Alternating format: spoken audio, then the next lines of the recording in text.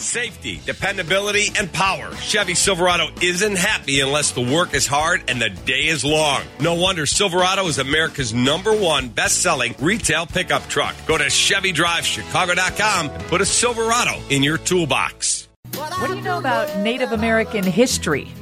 I remember, growing up in Rockford, and we always went down to see Chief Black Hawk that stood so proud and beautiful along the Rock River. And beyond that, there wasn't a whole lot.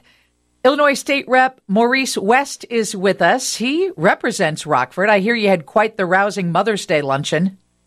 I did. Tell us about this bill that is being presented to Governor Pritzker that would make Native American history a public school requirement in our state. So, first of all, thank you so much for having me. In order for us as a state to know where we're going, we have to understand where we've been. And the Native American history is in our DNA, as you may not be aware. The word Illinois derives from a Native American term. And the same goes for Chicago, the term Chicago. And so this bill requires ISB to provide resources to all the school districts, and so that they can put together a curriculum of their choosing that's focused around Native American history. So we're not telling them how much of history to teach, but they do know that they have to have a curriculum on history, but it's based on what the school district decides. So each school district will decide how they will incorporate this curriculum. Correct. It could be 2 hours, 2 days, or 2 weeks. It's totally up to them.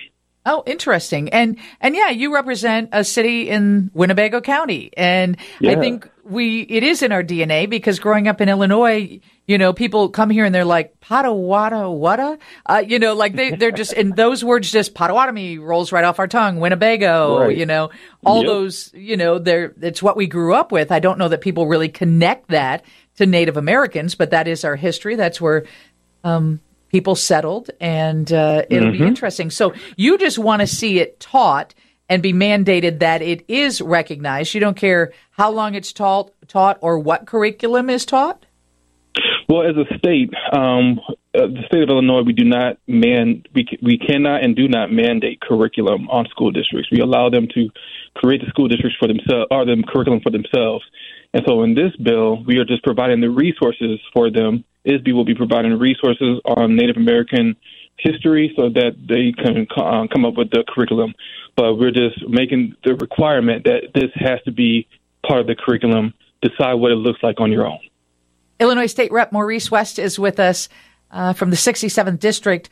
So, Representative West, are there other requirements about curriculum and any particular requirements about other groups that make up Illinois? Yeah, so this bill mirrors what we've seen in the past, resources provided to school districts concerning Asian American history and African American history. There's talks currently on trying to bring forth resources for Italian American history. And so my posture for this piece of legislation is that there are no Native American representatives in the General Assembly. And so no one who can directly say that I'm speaking up for my community. And so I'm using, my lived experience as a black man. I wanted to ensure that I focus my efforts on bringing out a voice for the Native American community. And what is the chance that the governor is going to sign this bill? I would say 99.9%. My efforts now is just to make it a ceremonial bill signing rather than just a normal bill signing that doesn't get the attention it deserves. I really want to see the Native American community being able to shake hands with our governor and thank him for recognizing them as a community themselves.